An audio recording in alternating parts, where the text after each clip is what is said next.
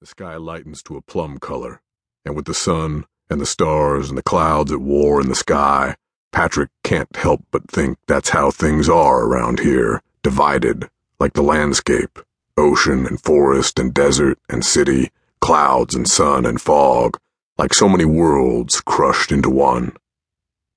It is another half hour before the sun crests the horizon and injures his eyes to look at. His father holds the steering wheel like it isn't going where he wants it to go unless he muscles it hard. The two of them say nothing because there is nothing to say.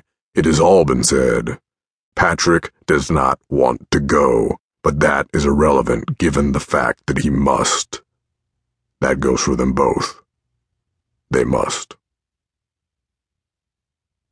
The sky is clotted with clouds. Rain spits. Seagulls screech. The bay is walled off by fog. In the near distance, the brown hills are only a hazy presence and the noise of traffic is only a vague growl as cars pour off the freeway and follow narrower roads that branch into parking ramps, rental lots, terminals. One of them, a black sedan with a silver grille, dips underground to the arrivals area at San Francisco International Airport, but it does not stop where the other cars stop, does not pull up to the curb and pop its trunk and click on its hazard lights. Instead, it slides past the rest of the traffic around the corner to the bend in the road bordered by concrete walls, where it slows enough for the door to open and a man, with a briefcase, to step out and walk away without a parting word or backward glance. He is smiling slightly when a minute later he walks beneath the sign that reads, Terminal. He appears to be a businessman on his way to close a deal. He has the black leather briefcase with the silver snaps. The nun bush wingtips shine to an opal glow. The neatly pressed charcoal suit, starched white shirt, and red tie running down his chest.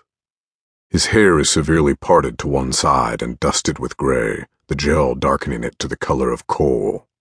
He looks like hundreds of other men in the airport this morning. His face could be anyone's face. But if you look closer, you might note his pallid cheeks, his neck rashed and jeweled with scabs, where once there was a beard razored away the night before. You might spot his white-knuckled grip on the briefcase, the redness vining the corners of his eyes after a sleepless night, and his clenched jaw, the muscles balled and jumping. This is the busiest time of day when the security guards, the flight attendants, his fellow travelers notice the least, the airport a flurry of bodies, a carnival of noise. The motion detector above the entrance winks and the electronic double doors open and he enters baggage claim.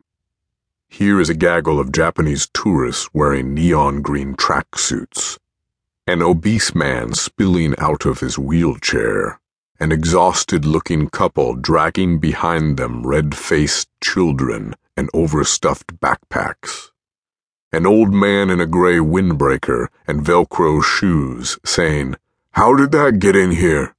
Leaning his head back and squinting up at the metal rafters where a crow roosts. He cuts through them all, walking up an escalator, moving past the ticket counters to security. His eyes dart wildly about him even as his body remains tense and arrows forward. He brings his hand to his breast pocket where his boarding pass, printed up the night before, peeks out like a neatly folded handkerchief. He fingers it, as if to reassure himself that it's actually there. The security guard has a buzz cut and fleshy body, and he barely glances up when he spotlights the man's license with a blue halogen flashlight and then initials the boarding pass before handing them back. Okay, he says, and the man says, Thank you. The line is long, but moves fast through the maze of black ropes. When he passes through the metal detector, he closes his eyes and holds his breath. Then the guard is waving him forward, telling him, You're good. A moment later, the X-ray machine shoots out his tray, and from it he collects his shoes and briefcase and wallet and silver watch, whose face he glances at when buckling it to his wrist.